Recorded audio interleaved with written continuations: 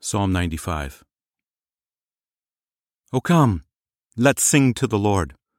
Let's shout aloud to the rock of our salvation. Let's come before his presence with thanksgiving. Let's extol him with songs. For the Lord is a great God, a great King above all gods. In his hand are the deep places of the earth. The heights of the mountains are also his. The sea is his, and he made it. His hands formed the dry land. O come, let's worship and bow down.